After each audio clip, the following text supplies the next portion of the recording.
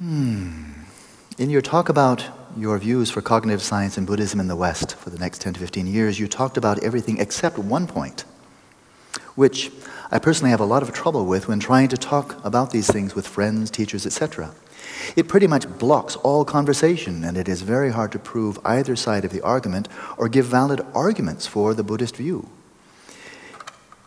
So, meeting with skeptics, people who have no interest in or maybe really no confidence in Buddhism at all, and frankly, why should they?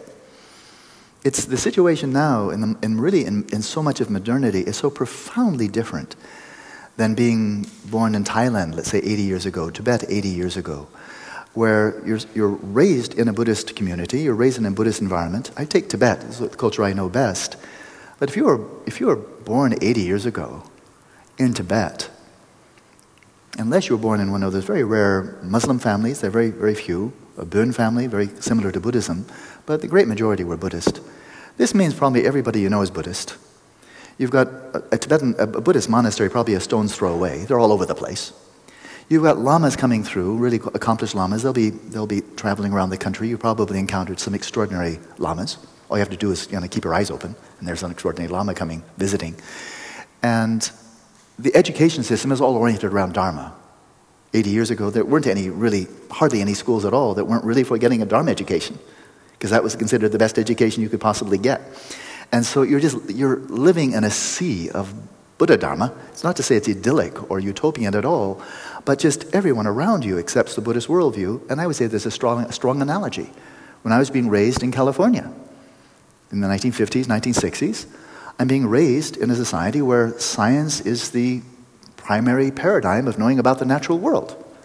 And so through grade school, I think for most of us this is true, through elementary school, middle school, secondary school, the teacher was never saying, now, should you doubt Newton, here's the defense of Newton against medieval scholastics who doubted him.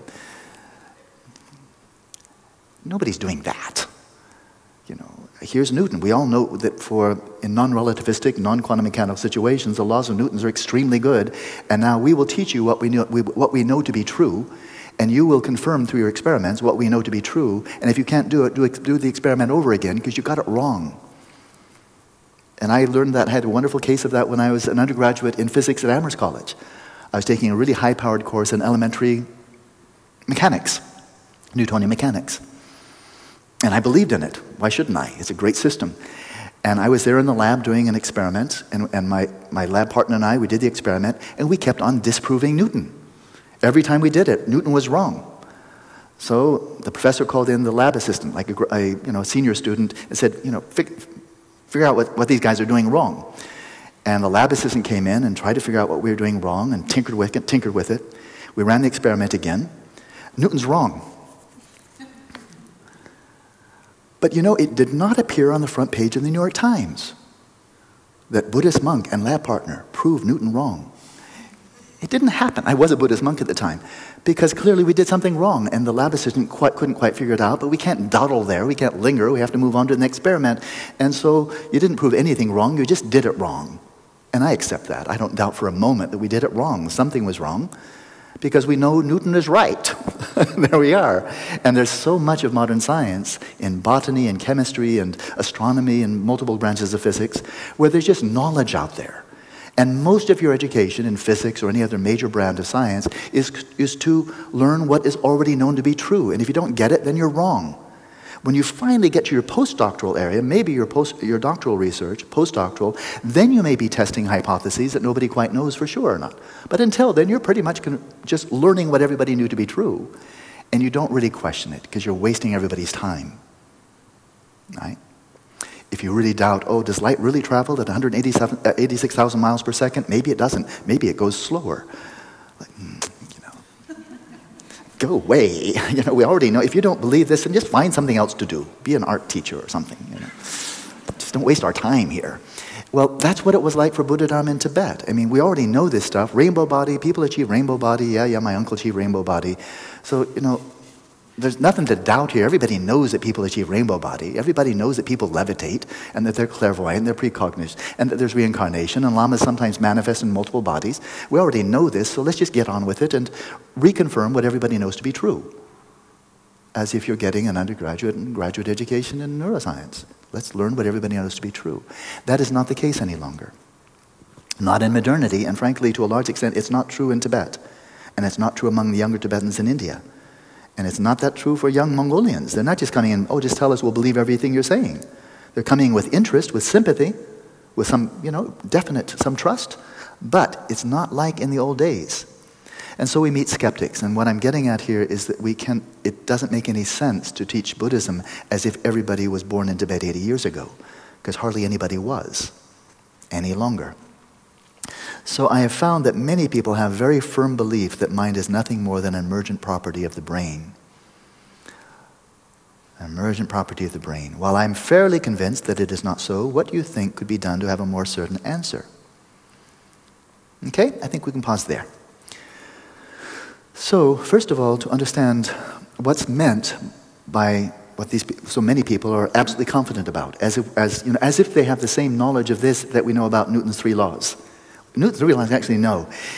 And many neuroscientists, I think quite mistakenly, there's no question in my mind, quite mistakenly present this as a scientific fact as if it's one of the 3 laws of Newton. Well, that's just not true. Flat out ain't true. It's a very interesting hypothesis, and it may be true, but it's not been demonstrated yet. So when people say this, I think the first thing to do is, what exactly do you mean, and what's the evidence for it? Because so many people just say, including the neuroscientific community, I think they're the worst culprits of completely conflating metaphysical speculation with scientific fact. In modern science, I don't see anybody doing it as much. I'll just give one example.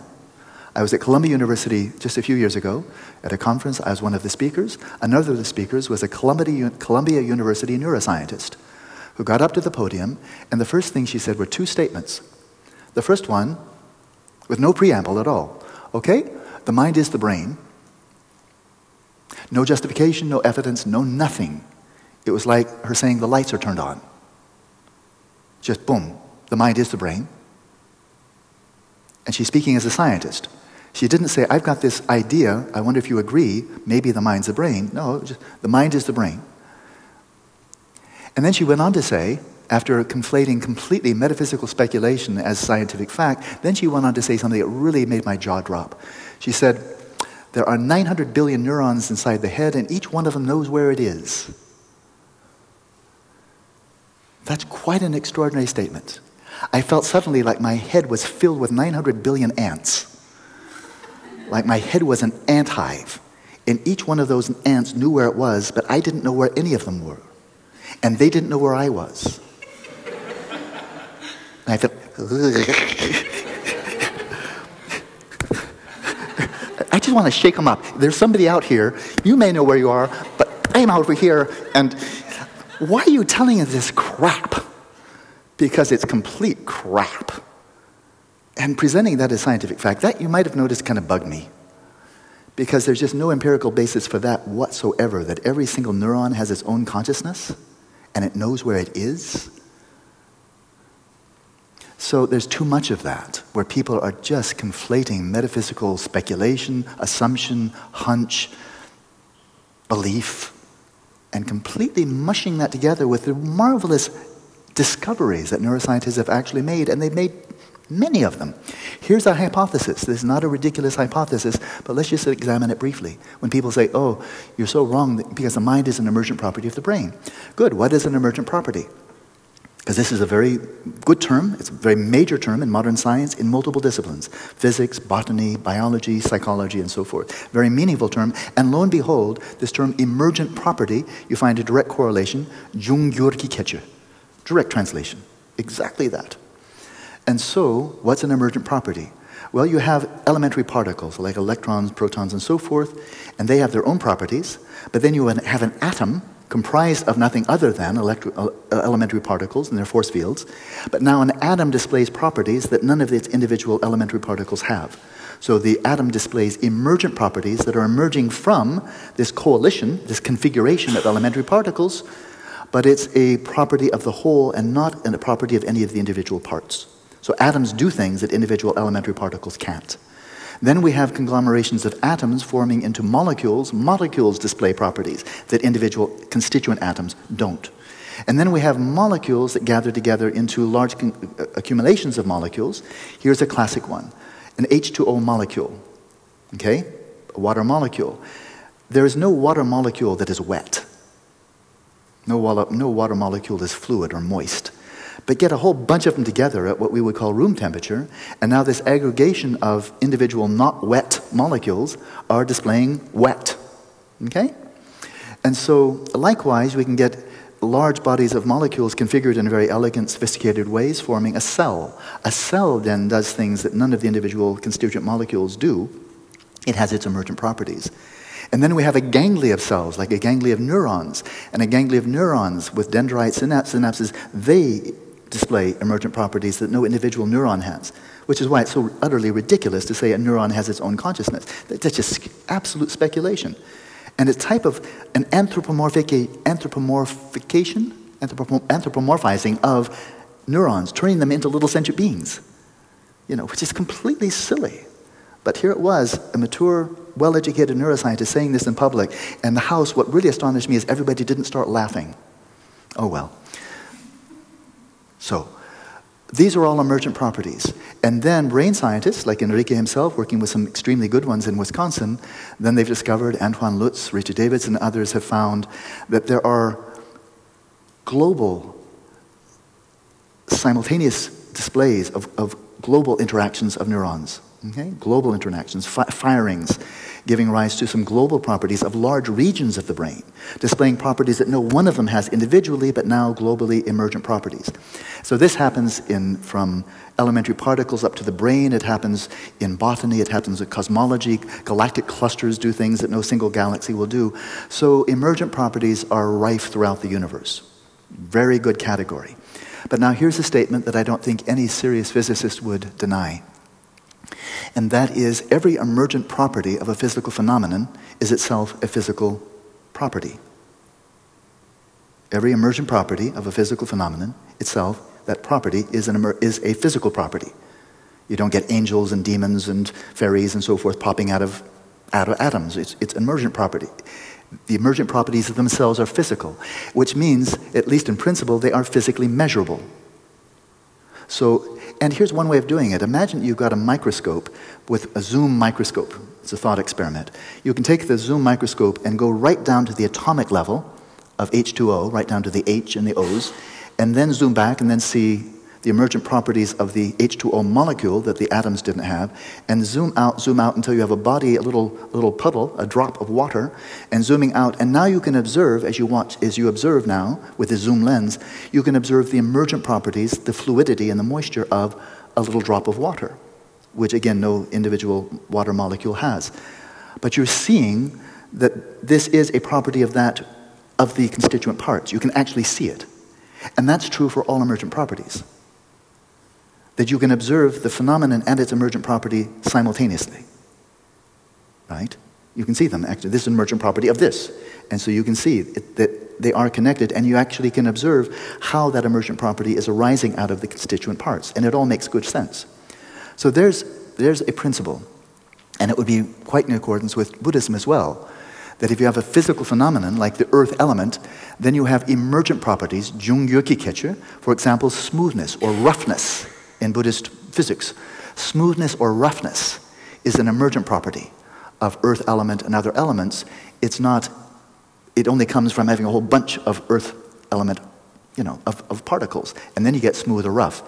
But you can see that the smooth or roughness is really, you can see it demonstrably, is a quality of the individual particles and so forth, the aggregation of the particles of the couch or what have you. So there it is. So what these people are saying is that mental images and thoughts and consciousness and visual perception and memories and dreams and so forth, they're saying are emergent properties of the brain. This means if they are truly emergent properties, like all other emergent properties in the whole of nature known by all branches of science, big statement, then if they are truly emergent properties of the brain is physical, therefore these mental images, dreams, hopes and fears, desires and so forth, they must be physical, which means, of course, you should be able to observe them physically, which you can't. And it doesn't matter what degree of magnification. You can take the brain and go down to the atomic level. You won't see any mental images. And then you can zoom out to see molecules and then cells and ganglia of cells, and you can see a whole cortex. And at no point of magnification, as you're zooming in and out, do you ever see any mental experience or subjective experience whatsoever. They're all equally invisible. You'll see emergent properties of the brain, but they are physical properties, and you can see them. They are physical properties of physical phenomena.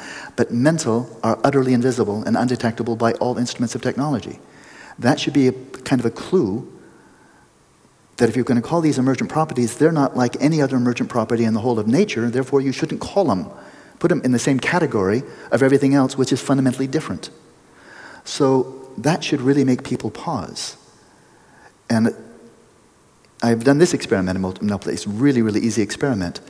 I'm thinking, right, this is now a group experiment. You ready to experiment? Okay? I did this recently and I was quite startled. So let's see if you startled me as well. We did this in the two-day retreat just before we convened here. Okay, right now, I'm bringing to mind, with my privileged access to my own mind, I'm bringing to mind an image of one piece of fruit. I'm visualizing, by the way, just right here in my mind's eye, it's one piece of fruit. I'm visualizing it quite vividly, and I know exactly what that kind of fruit is. There's no question in my mind. I see it vividly. And I'm actually bringing to mind its taste as well as the texture, and of course its shape and color. Okay? What was the fruit?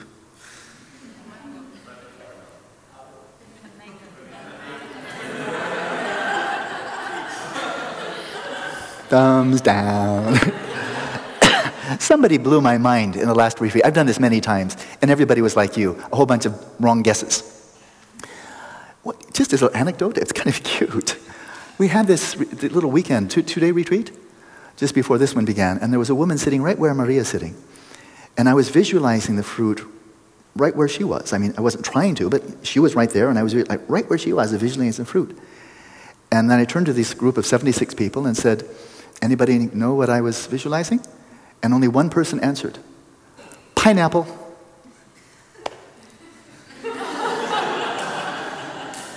Okay. She got it right. And I said, why did you say pineapple? And she said, well, I just attended to your mind, and that was the image that came up. I don't know. This has to be replicated. Because, of course, maybe it's just a lucky guess, and maybe I don't know. But you people satisfied my expectations. You all got it wrong. Because you thought I would actually be so foolish as to choose a fruit that we're eating here. No, the fruit was, the kind of fruit that I was imagining was metaphysical from your perspective. And that is, you just have no way of knowing. It's metaphysical from your perspective. I can tell you something. I can tell you it was a lemon. And I was imagining the taste and the shape and the texture of the skin. I was really bringing together a full-dimension, three-dimensional lemon to mind. I knew it with direct perception. It was not inference, it was not a guess, it was not a belief. I just knew directly, I am visualizing and there's the lemon. And so for me it was direct perception, and for you, the content of my mind was metaphysical. You have no way of knowing. It's beyond the scope of experiential inquiry. But moreover, if Enrique brought in the whole team from University of Wisconsin with every bit of cool technology they have, my lemon is metaphysical for them too. They will have no way of knowing. They will not be able to know. They could do a full brain scan, a PET scan, a cat scan, a dog scan, any kind of scan they want to do. They're not going to pick up lemon. It's metaphysical for them. In other words, the lemon, there's no indication whatsoever that that image of lemon is physical, it's not detectable, and it's not an emergent property of the brain, because emergent properties of the brain emerge from the brain, and you can observe that happening, and they are physical, and you can measure them as qualities of the brain, but the lemon you can't measure. And when I attended to the lemon, I didn't see the brain. And when people see the brain, they don't see the lemon. And the more carefully you examine the mental image, the more obvious it is that it's not physical. And the more carefully you examine the brain, the more obvious it is there are no emotions and thoughts and images and desires and hopes and fears in the brain. There are chemicals in the brain, and there's electricity in the brain. but there are no subjective experiences in the brain. Therefore, the notion that it is an emergent property of the brain is blind faith. Because it's not like any other emergent property in the whole of nature. So why are you saying something that has no empirical basis, and moreover, all the evidence points in the opposite direction? That doesn't really make any sense. So there's one hypothesis. It just completely falls apart upon examination. Another one is what the Columbia neuroscientist said, is that the mind is the brain. Now what she was really saying is there are 900 billion minds in there inside the skull, but maybe she was speaking poetically. Maybe I have to be more charitable. I know I have to be more charitable. I'm not sure I have to be more charitable about her comments, though. But in any case, is the mind the brain? Are specific mental events that are strongly correlated with very specific brain events, are they in fact identical, and is that why they're correlated? Now this is where an area where there have been great strides in cognitive neuroscience. And the Buddhists just want to listen. And I've seen the Dalai Lama, I want to listen. I am interested. And what we're learning is what are these strong correlations between activation of this part of the brain, global activity here, activation there, damage here, repercussions on the mind. These kind of things, these correlations are fascinating, and the neuroscientists, they have the privileged access to that, right? So what we know are these correlations, and they're strong. Damage one part of the brain, stimulate one part of the brain, and you get this and that. Corresponding, strong correlation. What is the nature of the correlation? That they are correlated, we know. Is it a correlation of identity? That this particular, if you stimulate a certain ganglia of neurons and suddenly a certain memory crops up, you take away the stimulation and the memory vanishes. Stimulate, the memory comes up. Take it away, memory vanishes. You got a strong correlation there. Antoine Lutz told me that was possible to do that for very specific memories. You got a correlation. Where's the evidence that they're actually the same thing? Because the mere fact that there's a correlation doesn't mean, if A and B are correlated, it doesn't mean they're the same thing. It just means they're correlated. And I was thinking about that in my room. You ever switch on the light? I think so. You switch on the light and you hit something. There's a correlation. The correlation, the light switch and the light. That must mean that the light switch and the light are the same thing. They're correlated. And I turned off the light and it went on, and I flicked this and it went on and went on. By the same reasoning, the light switch should be a light bulb because they're strongly correlated. Well, that's stupid. There's a causal connection there. Now damage the light switch, though, sufficiently so it doesn't go back and forth anymore, and the light doesn't turn on. That proves it. Damage the brain sufficiently, the light doesn't go on. Therefore, the mind must be the brain, right? Damage the brain sufficiently, no thoughts anymore. You lose your memory, you lose your sight, you lose your hearing.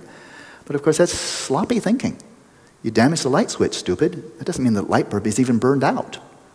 Snip the cord, snip the wire from the light switch to the bulb. Switch that. Ah, I see. The light bulb is actually the wire. Because I cut the wire and the light went out. Repair the wire, light goes on. I see. The light bulb is actually the wire. They're correlated. They're not the same thing, even though they're almost the same time. What one can easily do if one is really silly is ignore the fact that it's not the light switch and it's not the wire, that in fact there's an energy generator, 10 miles away that's pumping out through those lines, and that's actually the source of the electricity that's manifesting in the light, but you can't see that. Not if your measurements are all taking place within the room. So, the notion that, as one philosopher of mind I know very well has stated, that neurons or ganglia of neurons are Janus-faced. They have two faces. Subjectively, they look like subjective experiences. Objectively, they look like neurons, but in fact, they're the same thing. I listened to that and I said, oh, that's an interesting idea. Why do you think that? That is, the chemicals in there are really chemicals. You can find them in any chemist store. And the electricity is the same kind of electricity that goes through the wires. There's no mental chemistry, or no mental chemicals or electricity. So now suddenly we have chemicals and electricity that have taken on a Dr. Jekyll and Mr. Hyde dual personality. They used to be just chemicals, but now by night they are dreams. How did these chemicals take on a dual identity of also being appearances and cognition and feelings and emotions? How did they do that?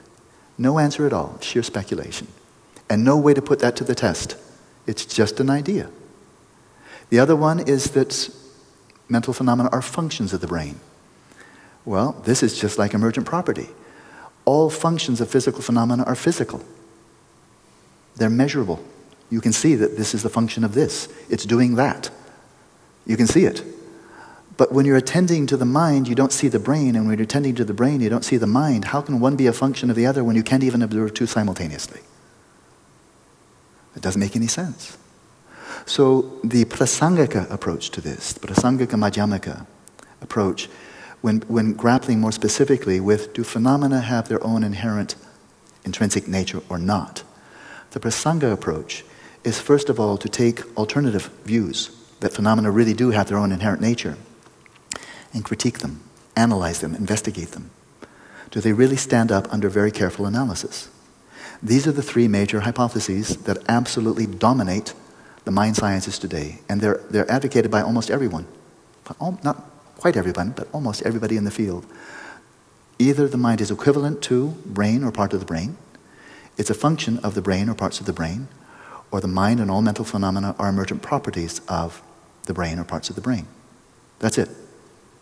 And all three of these are profoundly defective and have no empirical evidence to support them. All we have is correlations, but what's the nature of the correlation? Nobody knows. Then we add in this third ingredient that I find really quite hilarious, and that is, what I find hilarious is it's called the placebo effect. This is really one of the biggest jokes of modern terminology, because the one thing we know about the placebo effect is that it's not an effect of the placebo. A placebo is a sugar tablet, a salt tablet. But I just read an article in the New York Times a couple of days ago, and I thought, are you crazy? And it was by a psychiatrist, and he kept on, when he was talking about the placebo effect, he kept on talking about the power of the placebo pills. And he said, this is such a mystery. The power of the placebo pills. I thought, are you simply crazy? The placebo pill is designed that it has no power. You take it, it has no power.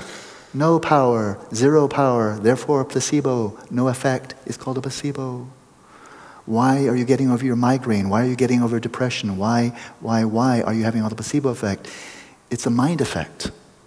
But they won't call the mind effect a mind effect. They'll call it the one thing in the world that it's absolutely not. A placebo effect. It would be closer to call it a giraffe effect. It might possibly be a giraffe effect. There might be mystical giraffes in Africa that are sending out mystical beams of healing energy. That's possible. What's not possible is that the placebo is actually having this effect. Because if it is, then it's not a placebo. Right? And they still call it a placebo effect. Why are they using the absolute wrong term? Because they are absolutely bending into contortions to avoid the obvious truth that subjective experience is causally efficacious and influences the brain in measurable ways. How does it do it? Nobody knows. No scientist knows anyway. And so the idea here when speaking with people, number one, if they're closed-minded and not interested, then just talk about other things. But if they're really interested, let's just express an interest. I've spent now years studying philosophy of mind and engaging with neuroscientists and listening to an awful lot of nonsense and listening to a lot of really wonderful insights and technologies and so forth, but all patched together, and trying to get in there with tweezers and find where's the extremely good neuroscience from which I can really learn a lot, and where are the assumptions that have never been corroborated at all, and see how vastly much is not known about the nature of consciousness, the origins of consciousness, and recognizing this is not known.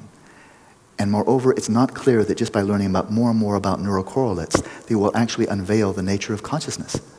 Because why should we? We're not even looking at it, So I think the most strategic way to approach this is with an open mind, critically investigate ulterior alternative views, see whether they're really robust or not, or whether they're just speculation, falsely being presented as scientific fact, and then look into alternative modes of inquiry, or actually taking a far more scientific approach to the mind by observing it directly.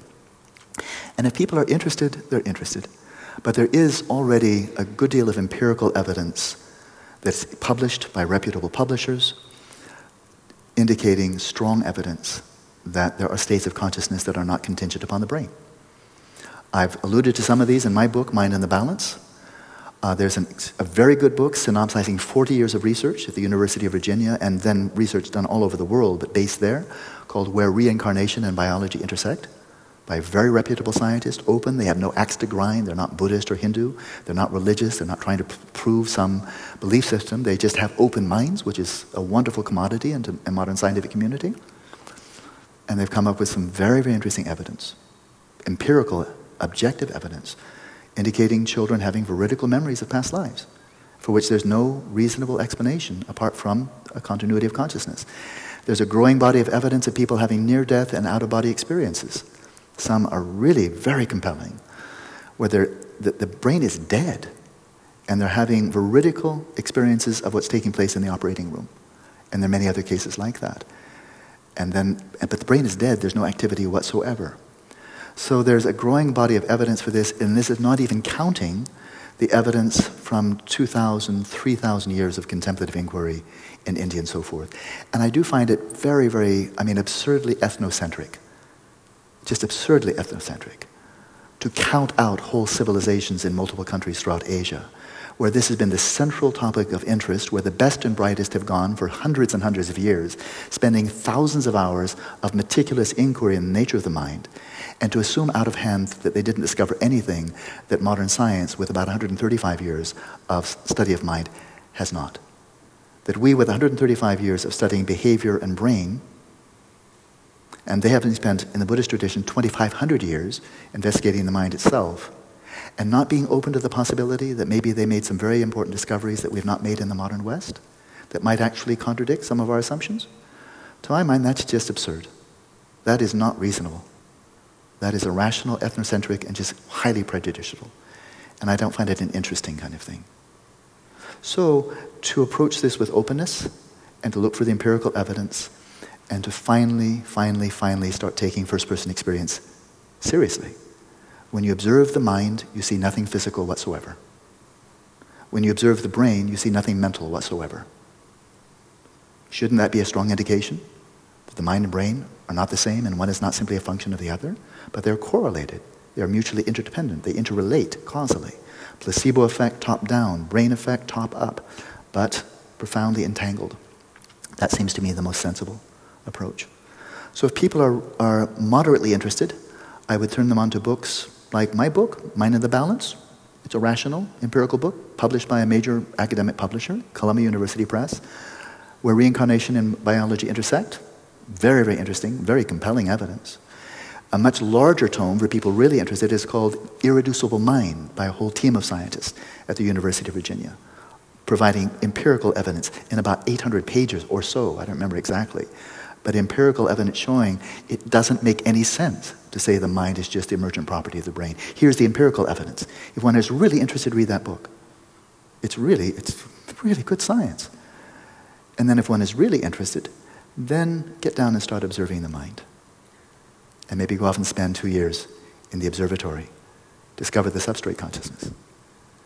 Frankly, the more one practices shamatha, the more utterly ludicrous the materialistic interpretation of the mind looks like.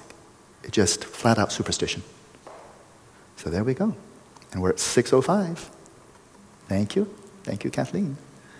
So to proceed gently, I'm not always gentle, but to proceed gently and with respect for people, but I don't think we have to show respect for ridiculous ideas and unquestioned assumptions. I don't think they deserve respect. Hola, so, but people do. Hola, so, let's take a break.